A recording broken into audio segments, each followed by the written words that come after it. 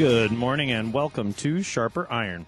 Spend the next hour with us studying the living and active Word of God, His two-edged sword of law and gospel, recorded for you in Holy Scripture, all about Jesus Christ, crucified, risen, and ascended for you. Thanks for tuning in this morning here on Worldwide KFUO. Christ for you, anytime, anywhere. I'm your host, Pastor Timothy Apple of Grace Lutheran Church in Smithville, Texas. Sharper Iron is underwritten by the Lutheran Church Extension Fund, where your investments help support the work of the Lutheran Church Missouri Synod. Visit lcef.org for more information. On this Easter Tuesday, April 14th, we are studying Matthew chapter 28, verses 11 through 20. Jesus has risen just as he said. Not everyone is willing to admit it, though. St. Matthew recounts for us one last attempt of Jesus' enemies to silence the Savior's word, all the while reminding us that those efforts are for nothing, as Jesus sends his disciples out with his life-giving word. To help us sharpen our faith in Christ as we study God's word today, we have with us returning guest, Pastor Ned Murby. Pastor Murby serves at Trinity Lutheran Church in Blackwell, Oklahoma. Pastor Murby, welcome back to Sharper Iron. Thank you. It's good to be with you, Tim. And alleluia, Christ is risen. He is risen indeed. Alleluia. Pastor Murby, as we get started, we're on that text that's right on the heels of Christ's resurrection. As you think about that text and the whole of Matthew's gospel, give us some context to set the stage for the verses that we'll be looking at today. Well, just recently, both in the liturgical life of the church and in our ongoing Bible study of Matthew, we have seen over and over again that Jesus is in control. He knows what is going to happen to him. And even when his ministry maybe seems unsuccessful, especially at the climax of the gospel as he's suffering and dying on the cross for us, that really he has not lost control, but he is the director of everything that is going on. And we see that and have the promise today that will continue even after the gospel is finished being written by St. Matthew. Right. Yeah. The theme that we've seen throughout Jesus' passion, that even as it seems that these human actors are trying to wrest control from the Lord, that he remains in control. He directs the events. All of that really comes to its conclusion with the text today, that there's going to be this one final attempt of the enemies of Jesus to take that control away from him. And Jesus' closing words within the Gospel of Matthew are going to put that to rest, that all of those attempts have been futile, and he now is the one who bears all authority in heaven and on earth, and he uses that authority for the good of this world, for the good of his church. And so all of those themes are really going to come into a conclusion and be brought together here within this closing text of Matthew's Gospel. I'm going to go ahead. Go ahead, Pastor Murby.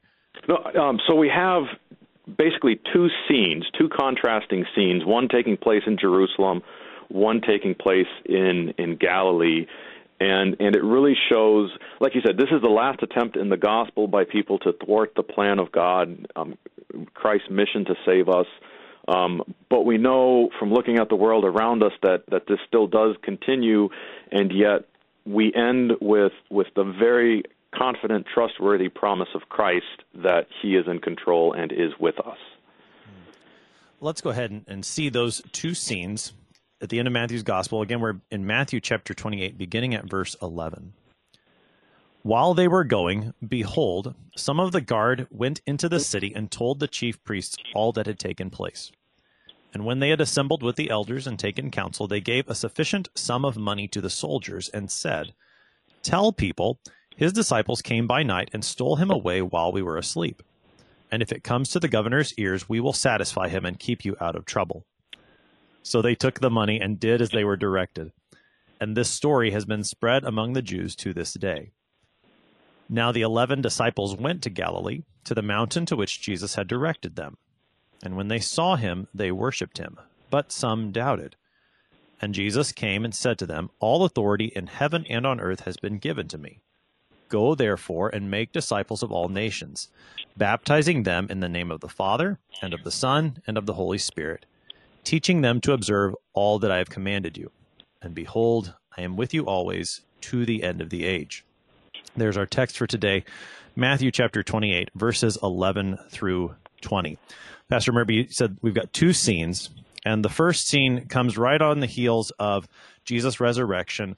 The women are doing as Jesus told them. They're going to the disciples, to Jesus' brothers, and telling those disciples to go to Galilee where they will see Jesus. And meanwhile, we get this scene of the guards who had just become like dead men now are going to go and talk to the chief priest. Take us into this first scene. So the guards from the tomb are going to the chief priest. They have something amazing to report. We don't know really much about these men at all, other than they were assigned to watch the tomb to make sure that the body didn't leave. Of course, the chief priests were thinking the body would leave if the disciples came and stole it away at night. But the guards have to go back and say, well, there was this earthquake, there was an angel, and he was bright as lightning, and whether it sure seems like they were still there and maybe overheard the conversation between the angel and the women, so they are eyewitnesses of the resurrection. Their report to the chief priest is really the first account we have of the proclamation of the resurrection by any man to another, any human being to another. And yet it falls on deaf ears. The chief priests are concerned not with, okay, there's been a resurrection, this totally changes what we thought was going on the last few days, but they are so intent on keeping their position, their popularity, on being in control, that they ignore the evidence that is before them, concoct the scheme to kind of do damage control among the people. We're going to blame this on his disciples, and they pay off the guards, promising, we'll keep you out of trouble if this gets back to the governor. You won't be executed for falling asleep on the job or anything like that. The guards. Oh, go ahead. Well, so this is, there's a couple of things I think we can look at here. One is the story that they concoct itself. This has always made me chuckle, because the story in and of itself is laughable. The story is his disciples came by night and stole him away while we were asleep. That's what they tell the guards to say. Now, if that were actually true, there's no way that the guards could actually know the story, because they were asleep. As you said, they were actually eyewitnesses of all of this. If this story is true, they would have been asleep when it happened, and so they can't actually know whether the disciples came by night and stole the body away, because according to the story, they were asleep. So how would they know it? So just to see the hypocrisy here of these chief priests and elders again is striking. The matter of the money coming up again, I think is also another instance of their hypocrisy coming up. Jesus has warned his disciples throughout the gospel of the hypocrisy of the scribes, the Pharisees, the chief priests, the elders. And here again, we've got this matter of paying somebody off, like we had with Judas. So again, we've got the hypocrisy. Yeah. And then, well, go ahead. Well, and this should bring to mind our Lord's own words that, our hearts should not be set on these earthly treasures. Judas betrays his Lord for a sum of money, and here these men are basically selling their salvation. They were eyewitnesses. They could have turned to Christ and believed, but their hearts are set on the money, the wealth, rather than on following, this man who just rose from the dead. Right. All the words of Jesus in Matthew 16 come to mind, that the one who desires to save his life will lose it, but the one who loses his life for my sake will find it. That here you've got an example of that in the guards. They're more concerned about the money. They're more concerned about saving their own skin before Pilate than they are about recognizing what has just happened in front of them. And I suppose these guards, in that sense, stand in contrast to the centurion and the soldiers who were there at the foot of the cross. Those men saw what had happened, heard Jesus' words. They believed that he was the Son of God. Here you've got other soldiers who see the resurrection, and they refuse to believe, which is just astounding. And this is probably the bigger point that comes into play with this account, is the fact that you've got these guards who were eyewitnesses to the angel, to the earthquake, to the words that were spoken by the angel to the women. And you've got these chief priests and elders who heard that resurrection account, but none of them believed. And that's probably the biggest thing that we should see within this text. I think so. And this brings to mind that St. Paul does not talk about the foolishness of the resurrection being the basis of the gospel in which we believe, but the foolishness of the cross. And I imagine if you or I were writing the story, Tim, we would have had the great big miracle of a resurrection, and then everybody sees that, Jesus is vindicated, he was right all along, and had the masses believe. But we don't write the story, God does. And, I think the devil still tempts us today to think if God would just do some miracle, then everybody would believe. And that's a very diabolical temptation, because what it's saying is we know better than God, and we know the way that God should act in order for everybody to believe and have faith in him. But God, in his wisdom, chose the foolishness of the cross to be the message of salvation. The empty tomb does confirm that promise of the cross, is true and certain, but it's not the empty tomb that converts anybody. Like you said, the centurion at the cross will confess, surely this was the Son of God, in the darkness of Calvary.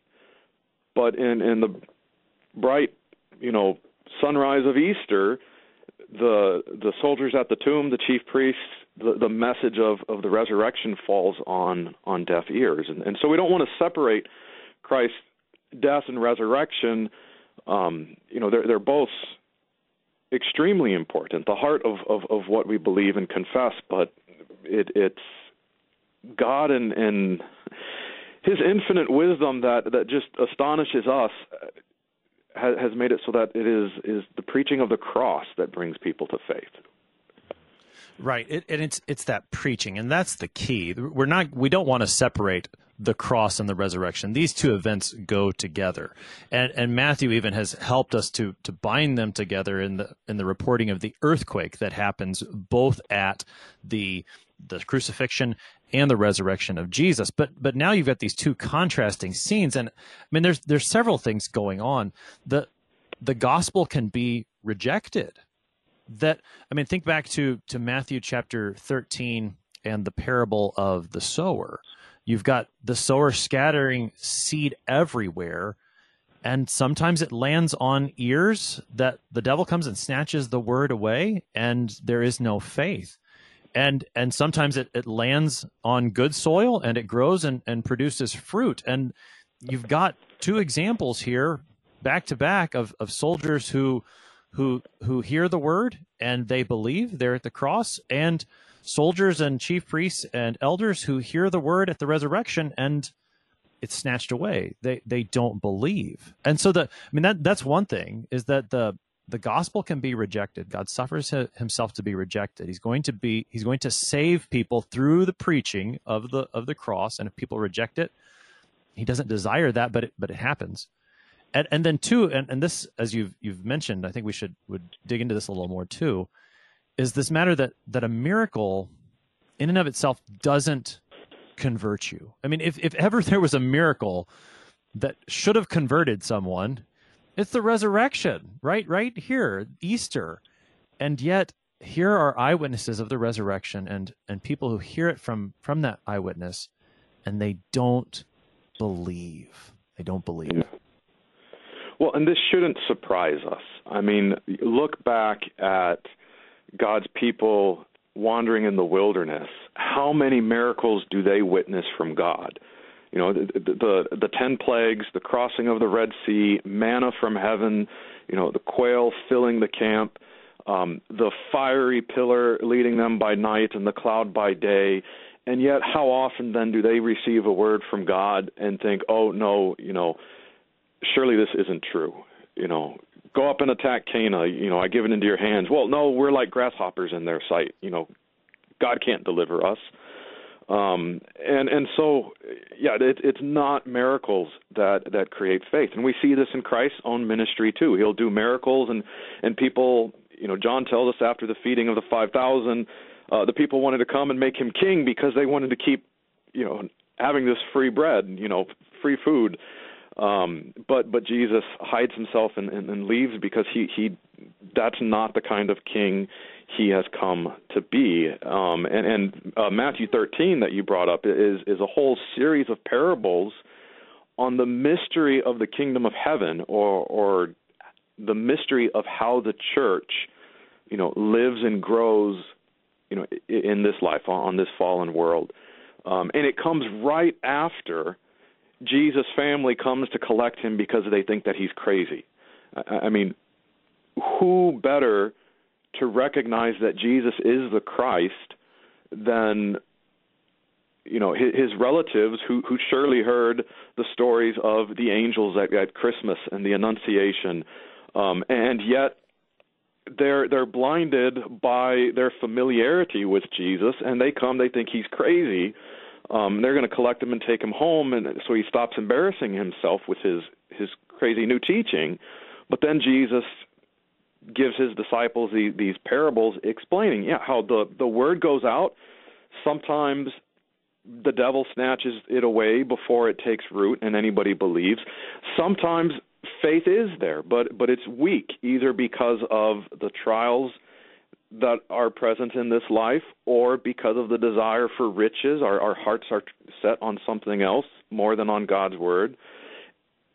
And the parable of the sower sure makes it seem like it's rare for somebody to hear the gospel and actually believe it. But when that faith is there by the power of the Holy Spirit, it produces an abundant harvest. And we'll see that. I think that concept is tied back to what Christ says, what we'll get to in a little bit when he's in Galilee. The kingdom of heaven, or the rule of heaven on earth, described in all of those parables, is going to continue in the ministry that Christ establishes, not a ministry of visible miracles like the resurrection was. It's a ministry that points to that visible miracle, but it's a ministry of using simple words and water and baptism. And in these great gifts, these invisible miracles, because something miraculous truly is happening, but it's not the miracles that we see with our eyes and can point to and outside of faith say, wow, look at how amazing this is. You know, you don't go out into a crowd and say, you know, we had a baptism at church yesterday and this child was made, you know, a child of God, and it was so amazing, and people are like, oh, you know, that's an amazing thing. We're gonna, you know, come be Christian. No, if they're not already believers, they tend to say, well, you poured water on a baby. You know, that's no miracle. And yet by Christ's word, we know that there is a miracle there. So we are saved by a miracle, but not by the appearance of miracles, if that makes sense. It does. That when we think about our role as Christians and the proclamation that has to happen, we are proclaiming the miracle that God accomplished in the death and the resurrection of Jesus Christ. But that preaching is what is key. It's not miracles. It's not God's providence in general that's going to convert people. There has to be the proclamation of the word that must be received in faith, worked by the Holy Spirit. And apart from that, the miracle itself isn't going to do the trick. You know, we've referenced several spots. You brought up the children of Israel. There's Pharaoh. I mean, Pharaoh there in the book of Exodus stands as another great example of someone who witnessed all kinds of miracles and continued to harden his heart. Yes. You've got Jesus' words in Luke 16 when he's talking about the rich man and Lazarus. And by the end of that account, the rich man in Hades asks Abraham to send someone back from the dead so that the brothers there on earth will believe. And Abraham says, if they won't listen to Moses and the prophets, they won't believe, even if someone rises from the dead. And here's the example of that. And so for us as Christians today, thinking about the work, as we'll see, what God has given us in the proclamation of the word and in holy baptism, that's what's going to make disciples, not miracles. And there's a great temptation, I think, for us to think that miracles will do it. If only God would. Well, I'm trying to think here. Sometimes you'll hear, of something that happens. Say there was a car accident, and it happens to one of the members of your congregation, and people's lives were spared. And Christians will, and well-meaning, say, Pastor, how can someone see that and not believe in God?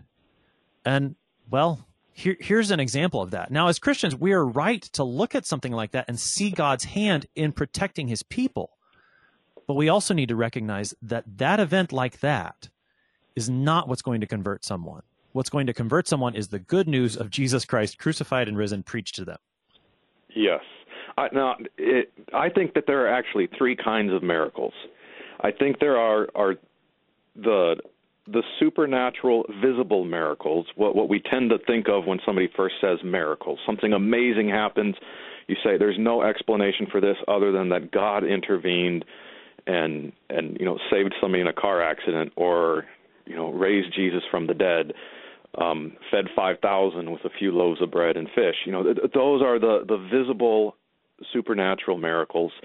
Then you have the invisible supernatural miracles, and those are the ones that we are constantly surrounded by in the church. The miracle of God creating faith through his word, of giving us the new birth of regeneration and holy baptism, Christ giving us his body and blood in the Lord's Supper. Those are miracles. They're not miracles in the sense that we can look at them and see how great they are, not with the eyes of our flesh, but in faith we take hold of God's word and acknowledge something miraculous has happened. But the third kind of miracle is simply the natural miracle, the miracle that takes place every day of life, of consciousness. These are things, though, that we know the secular world, the worldly person, looks at and comes up with their own explanation. Well, it's a product of evolution. It's a product of chance. It's just a series of chemical reactions in the brain or something like that. And if they can't look at life and recognize that life is a gift from God, that there is a creator, then we shouldn't expect them to look at a visible supernatural miracle and see Christ or God at work anymore in that situation. And they certainly then won't see God at work in the invisible miracles of the word and sacraments creating faith and sustaining God's church here on earth. Right. And all of this is simply to say that, as you've pointed out very well, these are examples of God at work among us in various ways. And how you label those as miracles, I think, is a helpful way of looking at them.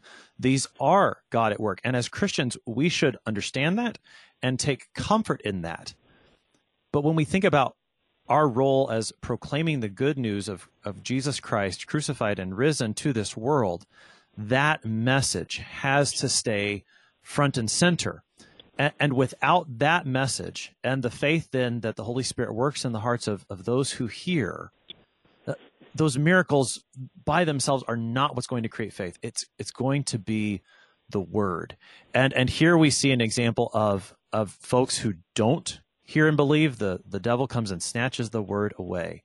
But we're going to see in the second half of the text those who do hear the word, who do believe it through the work of the Holy Spirit, and then the Lord's going to send them forth into the world with that word to go make more disciples. You're listening to Sharper Iron here on Worldwide KFUO. Looking at the end of Matthew's Gospel this morning. We're going to take a short break, but we'll be right back. Please stick around.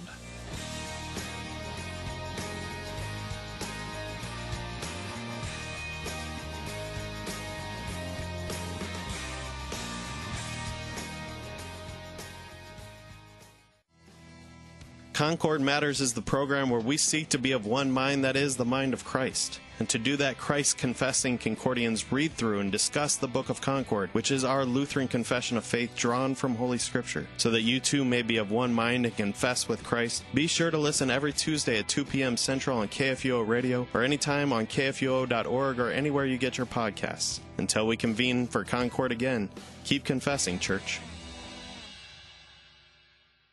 The Lutheran Church Missouri Synod, on behalf of Concordia Plan Services, Lutheran Housing Support Corporation, Concordia University System, Lutheran Church Extension Fund, the LCMS Foundation, and Corporate Synod, daily reaches out to our members and partners, working together to support our local, global, and international ministries, church workers, and LCMS initiatives at large to carry the mission forward and to serve each other in love. Opportunities to serve, lcms.org/careers. Tuesday's Rumination Law and Gospel will include both myself, Tom Baker, and Mark Smith in preparing you to sing the Hymn of the Week for the following Sunday, which always focuses on the salvation won for us by the life, death, and resurrection of both Jesus, and through Him, our death and resurrection. Listen to Law and Gospel weekday mornings beginning at 9:30 on KFUO. Welcome back to Sharper Iron on this Easter Tuesday, April 14th. We're looking at Matthew chapter 28, verses 11 through 20, with Pastor Ned Murby of Trinity Lutheran Church in Blackwell, Oklahoma. Pastor Murby, prior to the break, we looked at that first scene here in our text of the guards who do not believe what they've seen, the chief priests, the elders who do not believe what they hear. This story that they concoct, they try to cover up the resurrection. Matthew tells us that this story's been spread among the Jews to this day, and that was true when he wrote this gospel, and it's true still today, I think, in the fact that there are numerous ways of writing off the resurrection. And this is the one fact when it comes to Christianity. If you're going to deal with Christianity honestly, you've got to deal with the empty tomb. And there's a number of ways that it's done still today. This is the first of them, but there's a number of ways that it's done. This is the central fact. Yes, I mean, Jesus' tomb is empty. A lot of people point to this account in Matthew of, mentioning this story circulating among the Jews as indicating that he was writing to a Jewish audience, and this was a sort of apologetic moment, defending the truth over these false rumors that were spreading around. But that's still the work that the church is about doing, is doing today, spreading the message that no, Jesus really did rise from the dead, and the four accounts that we have in the Gospels, and what Paul mentions in his letters, especially 1 Corinthians. These are historic witnesses to these things that happened. Paul makes reference to Jesus appearing to 500 people in one day, and at the time of his writing, many of those people were still alive. The disciples' story could be checked out, and Paul especially challenges his readers to check out the story. Now, we don't have access to living eyewitnesses, but we have very reliable historical documents in the Gospels and epistles that tell us, yes, Jesus did rise from the dead. This was a true bodily resurrection, and it gives us the hope of eternal life. And this second half of our reading for today is focusing really on Jesus preparing the disciples to go out and preach that message of his resurrection, not simply in an idealistic, yes, he was risen from the dead sort of message, but for you. And as we talked before the break about the word creating faith, that's what is essential, is the proclamation that Jesus did this for you. Believing that he rose from the dead without it being for our benefit is really no better than believing that his body was stolen by the disciples. Yet with all authority, Jesus sends his church out to make known that his resurrection has happened for our benefit. That's a really good point to make. And I think that helps us connect what's going on here with the guards and the chief priests and elders to what is going to happen later in the book of Acts. In chapter 2, that's precisely what Peter's going to preach to these very people who had crucified Jesus. He's going to say, you did this, but God raised him for you. Repent, believe, be baptized, which is precisely what we're getting here in this second scene. So moving forward into verses 16 through 20 then, Pastor Murby, the first thing that we should probably think about is this scene is taking place in Galilee. And just briefly, help us to put this scene in place with the other resurrection appearances that we know from the other gospels. When we read this scene that's taking place in Galilee on a mountain, Matthew tells us, where is that taking place? How do we fit that into the puzzle? Well, yeah, so each of the gospels gives us a different account of Jesus' post-resurrection appearances. Mark, very briefly, in those verses that aren't even in some of the oldest manuscripts. Matthew gives us this account of Jesus in Galilee. Luke and John both give us different details of Jesus' appearance in Jerusalem or outside Jerusalem on the road to Emmaus.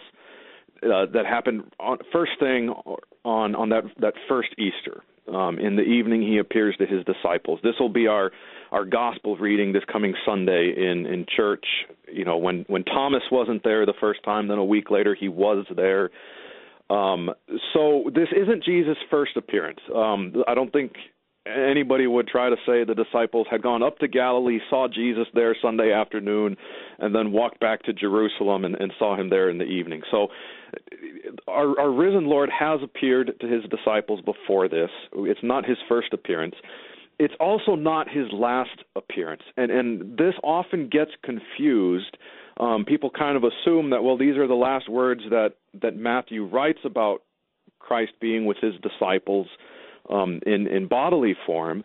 Therefore, this must be just before he ascended into heaven. But Luke makes it clear that the ascension takes place again outside of Jerusalem. So this is probably sometime, maybe the same day as the miraculous catch of fish that John records, or in that kind of time frame, not Easter Day itself, probably not within the first week of Easter, because we know, John seems to hint that they're in the same place when Thomas is with the disciples the next week, although I don't think he explicitly states that. So maybe that's in Jerusalem too, but I mean in Galilee too. But it's in this 40 days of Jesus appearing and you know, then hiding himself.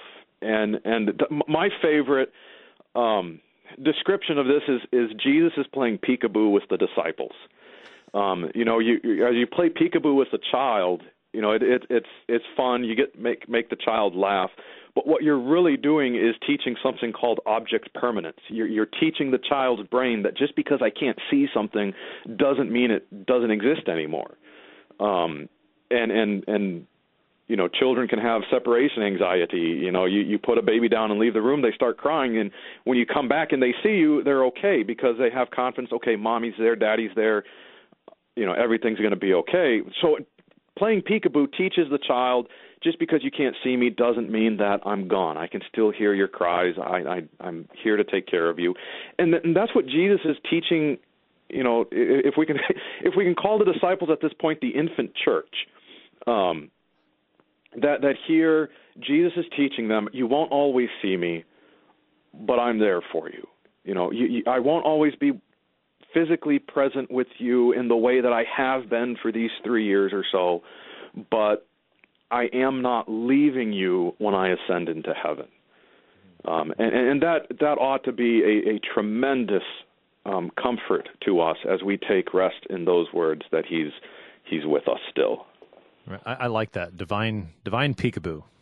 Yeah. That's good. Yeah, Jesus. But and the point that you made with it, that in these various appearances of Jesus after his resurrection, that he is teaching his disciples, even when they can't see him, he is still there with him, even if it's in a different way than he's been with them throughout his ministry and in the 40 days between his resurrection and ascension. He is still with them. And that's what Matthew's going to emphasize here. And I think you did a nice job of laying out where we can. And again, we don't know exactly, like, is this day 27 after his resurrection or something like that? Yeah. We can't say that, but that it does happen sometime between his resurrection, probably after that first week of his appearance to Thomas there, particularly with the other 10. But this also is probably not right before he ascends into heaven, too. As you pointed out in Luke and Acts, we know that happened just outside of Jerusalem. And so Matthew chooses this specifically to go with some other elements that he's done here in his narrative, and he specifically singles out Galilee. And we mentioned this briefly yesterday because Jesus talks about Galilee, the angel talks about Galilee. This has come up. What is Matthew doing, do you think, Pastor Murby, in singling out this particular post-resurrection appearance of Jesus? Well, we spoke at the very beginning of the show about how throughout his passion Jesus is in control. That you know, as he says in John, nobody takes my life from me. I lay it down and I take it back up again. And there's really this triad of Galilee references then. And if we go back to just after the institution of the Lord's Supper, as Jesus and the disciples are heading towards the Garden of Gethsemane, Matthew and Mark both include this comment that they're at the Mount of Olives, but this is before they're actually in the garden. Jesus says he refers to a prophecy in Zechariah that where the Lord says, "I will strike the shepherd and the sheep will be scattered, and you'll all go your own way," Jesus says. And the disciples say, "No, not me." And Peter emphatically says, "Even if all the others fall away, Lord, I will not fall away." Jesus foretells Peter's denial. So again, Jesus knows what's going to happen. But then Jesus also says, "When I have risen from the dead, I will go before you to Galilee." And so even before his crucifixion, Jesus is telling the disciples, "In Galilee, I will see you again." And then the angel tells the women to tell the disciples, go to Galilee. Jesus is going to keep that promise. So that's the second Galilean reference. And Matthew includes Jesus appearing and saying the same thing. Go tell my brothers that I'm going to Galilee, that you'll see me there. And so now what we're having is the fulfillment of the word spoken by our Lord both before his crucifixion and after the crucifixion, that he will indeed meet his disciples in Galilee. And I think Matthew includes, he chooses one post-resurrection appearance of Jesus to the group of disciples, and it's the one that clearly fulfills the promise, not only that he will be raised from the dead, but that he will meet his disciples again. And again, this points back to the for you. Jesus doesn't rise from the dead to leave the disciples, but he rises from the dead to meet the disciples where he has promised.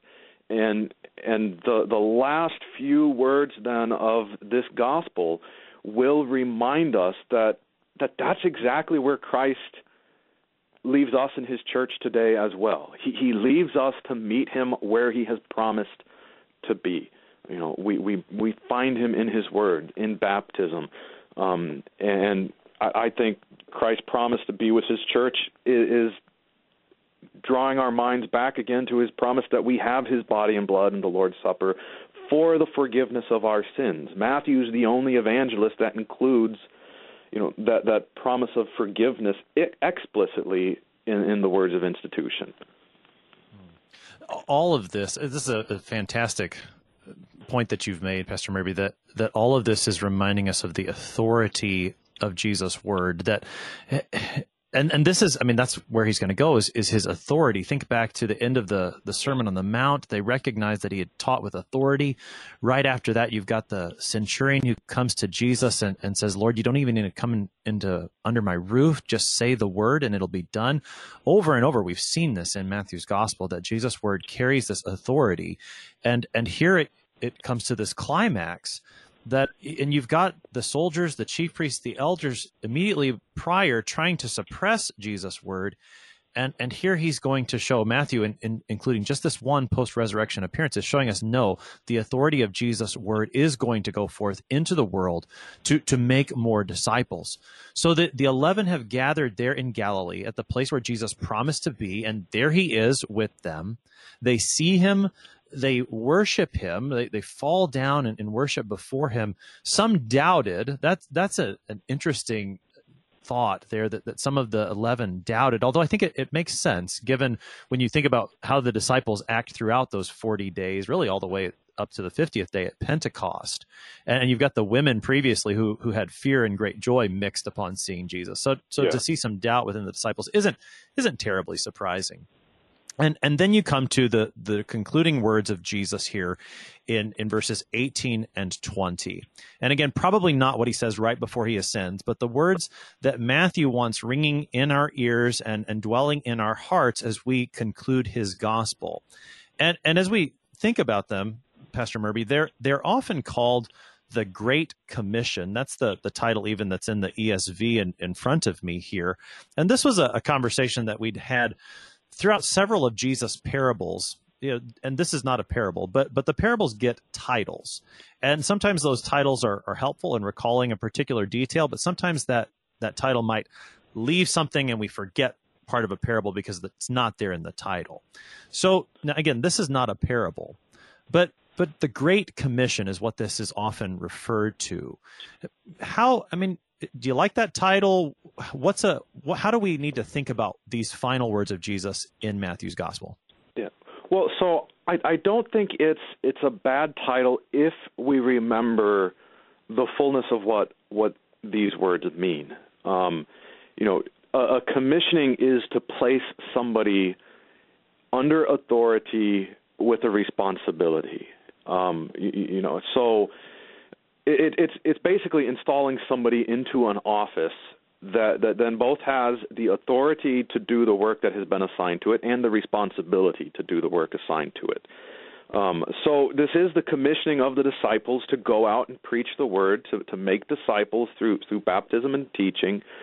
What we're tempted to miss, though, I think, is I think we're tempted to hear these words as simply, this is Jesus giving us a job to do. And if that's the way we're looking at it, I think we're taking it too narrowly. And what's missing then is the assurance. So I think that just as appropriate as calling this the Great Commission is calling it the Great Assurance, because this is Jesus giving his assurance that he will be with his church. And this is not a vague, well, Jesus is everywhere, so wherever I am, he's with me. There's certainly truth to that. Jesus is omnipresent, present everywhere. But there are also places where he has located himself and located his promises so that we might be assured that that is where we are meeting him, not simply as the one who rules all of creation, but as the one who uses the authority given to him, given to his human nature. This is our brother, the man Jesus Christ, who now bears all the authority of God to make full and complete use of. That he is using it there for our eternal salvation, where his word is being taught, where people are being baptized into the name that he has given for us to be baptized into, the name of the triune God. And that is then so comforting to know that where Christ's commission, where his mandate is being carried out, that Jesus is the actor. Jesus is the one who is accomplishing what he promises will be accomplished there. And so we don't want to just think about commission as these are chores that we have to do, but rather this is Jesus promising, this is Jesus telling us how he will be present with us, and give us the assurance that we are not separated from him. We definitely can't miss the promise here. And that's, I mean, the way that I look at it is you've got a promise of Jesus at the beginning. Then he tells his disciples, here's what you're going to do.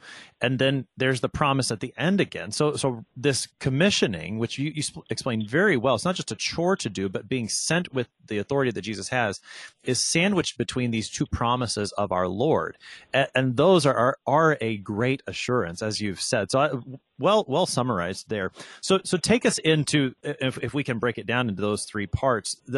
The first promise that Jesus made, you already started to talk about this authority that's been given to Jesus, and that this is given to him as a man. Why is that so important? Well, because it's an assurance that we have somebody ruling creation who's on our side. And this, in the church year, this is especially noted when we celebrate the ascension of our Lord.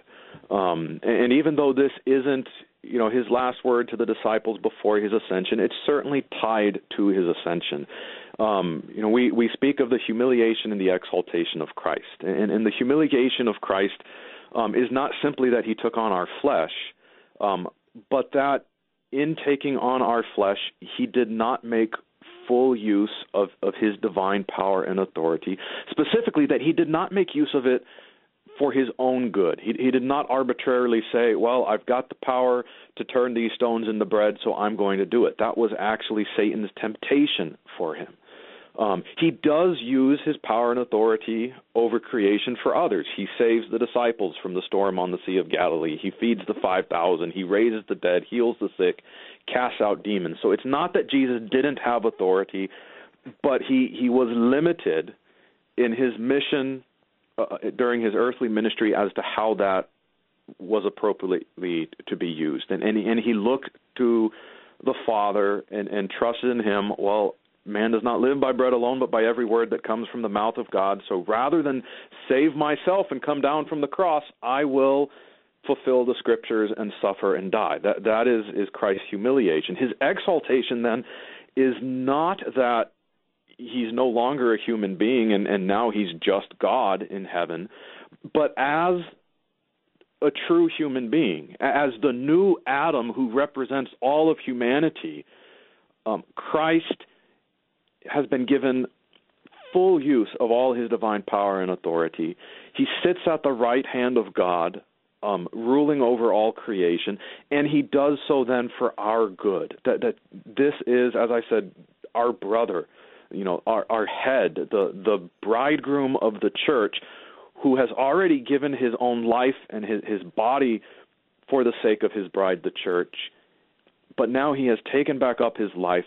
His body has been raised, and he rules all things for the good of his church. That is the promise that we have when Jesus says, all authority in heaven and on earth has been given to me.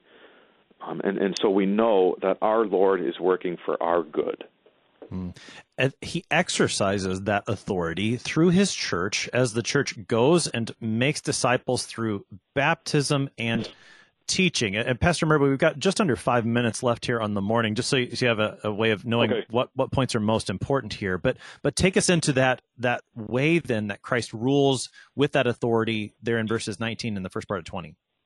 Well, and so this is where the title of a commissioning is very appropriate, because Jesus looks at the 11 and says, all this authority that's mine, I am now charging you to exercise this authority in baptizing people and in teaching the fullness of my word to people. And just one point that I really want to make sure that we make is, some translations say teaching them to obey everything that I have commanded you. And that's really too narrow of a translation. Certainly it includes obedience. What Jesus has told us to do, we are to do. But in Greek, it's more of a treasuring up, a keeping these, guarding them, hold them as precious. This is like what Mary did after she heard the everything about Christ in his infancy. She treasured all these things up and pondered them in her heart. That's what we are being directed to do by Christ here, to take everything he has said and treat it as though it were the most valuable possession in the world. So this is in contrast to the guards at the tomb who, for a sum of money, gave up the gospel. We are to cling to everything Christ has said as though it is the most precious gift possible out there.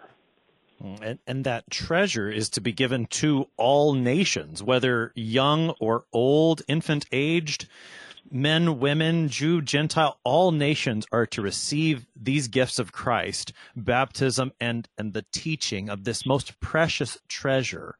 And then Christ concludes these words with about just under 3 minutes left with his wonderful promise and words that are rightly treasured by us as Christians. But Pastor Murby, I think you mentioned earlier that we want to understand these words in their context of how is Jesus with us always to the end of the age. Take us into those final words of the Lord.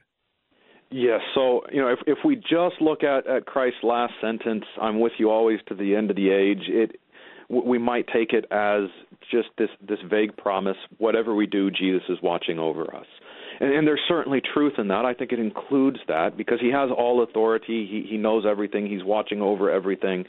But specifically what he is promising here, what he's trying to get across to his church, I believe, is that as this ministry is being carried out by the apostles and throughout history by his church, that Jesus is still the actor. He is the one accomplishing these things. And Luther makes this wonderful point about baptism, about how if we look at the outward work, just as, a pastor pouring water on a baby, this looks like such a small, insignificant work. And so in the medieval times, people had said, well, yeah, there's baptism, but, we're going to build huge churches and dedicate these giant bells and, make these gifts to the church. And, isn't this worth more than baptism? Don't I get more years off of purgatory for doing these works for the church? But Luther says we get it wrong because we consider the work by what it looks like and we don't consider the work according to who is doing it. And baptism is God's work. So Luther will say that it is a more splendid work for God to stoop down and pick up a piece of straw than it is for all of the masses being said by monks and all of these things that we try to do for God. What God does is greater. And in baptism and even in the proclamation of God's word, God is ultimately the actor. That's what Jesus is promising when he says, I am with you always. I am the one. My authority is the one that is making you into the children of God, that is giving you new life and salvation in the waters of holy baptism. You are being joined to me, who in my baptism, God said, this is my beloved son. Now you are God's beloved son because I am working on you. And that's his promise to be with us to the end of the age. Pastor Ned Murby is the pastor at Trinity Lutheran Church in Blackwell, Oklahoma, helping us this morning with Matthew chapter 28, verses 11 through 20. Jesus came preaching in Matthew's gospel, repent for the kingdom of heaven is at hand. And we've seen him fulfill that promise, bringing the kingdom of heaven through his death and resurrection. And now that kingdom of heaven is still at hand in the preaching of the gospel, in the baptism of all nations. I'm your host here on Sharper Iron, Pastor Timothy Apple of Grace Lutheran Church in Smithville, Texas. Thanks for spending the morning with us. Talk to you again tomorrow.